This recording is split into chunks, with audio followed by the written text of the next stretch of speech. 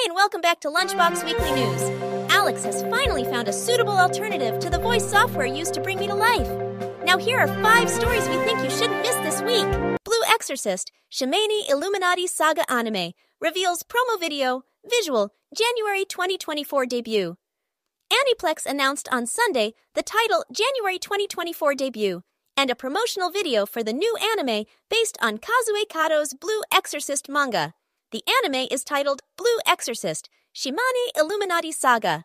The anime will be based on volumes 10, 15 of Kato's original manga.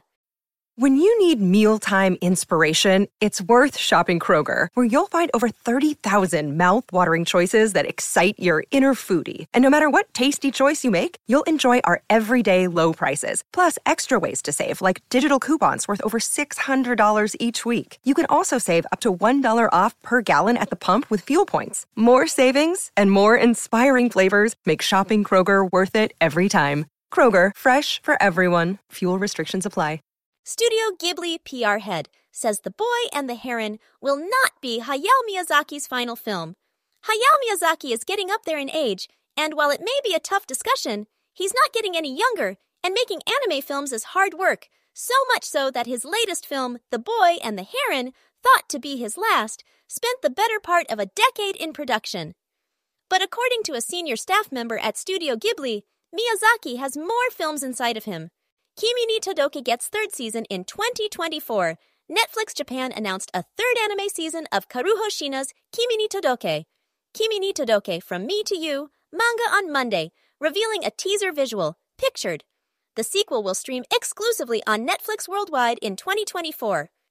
Fruits Basket creator launches new manga publishing company. Hakusensha announced on Sunday that Natsuki Takaya, the creator of the Fruits Basket manga, is launching a new manga.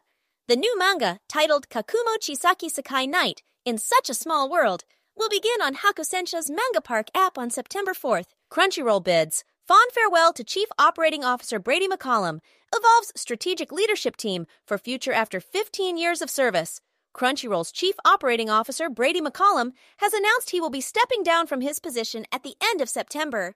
One of Crunchyroll's first employees, McCollum's 15 years of service witnessed the company's evolution from humble origins to the world's largest anime streaming service, including thousands of anime titles, countless product and consumer releases, and a lifetime of partnerships. Well, that's all we've got for you this week. Be sure to listen next week for more anime news.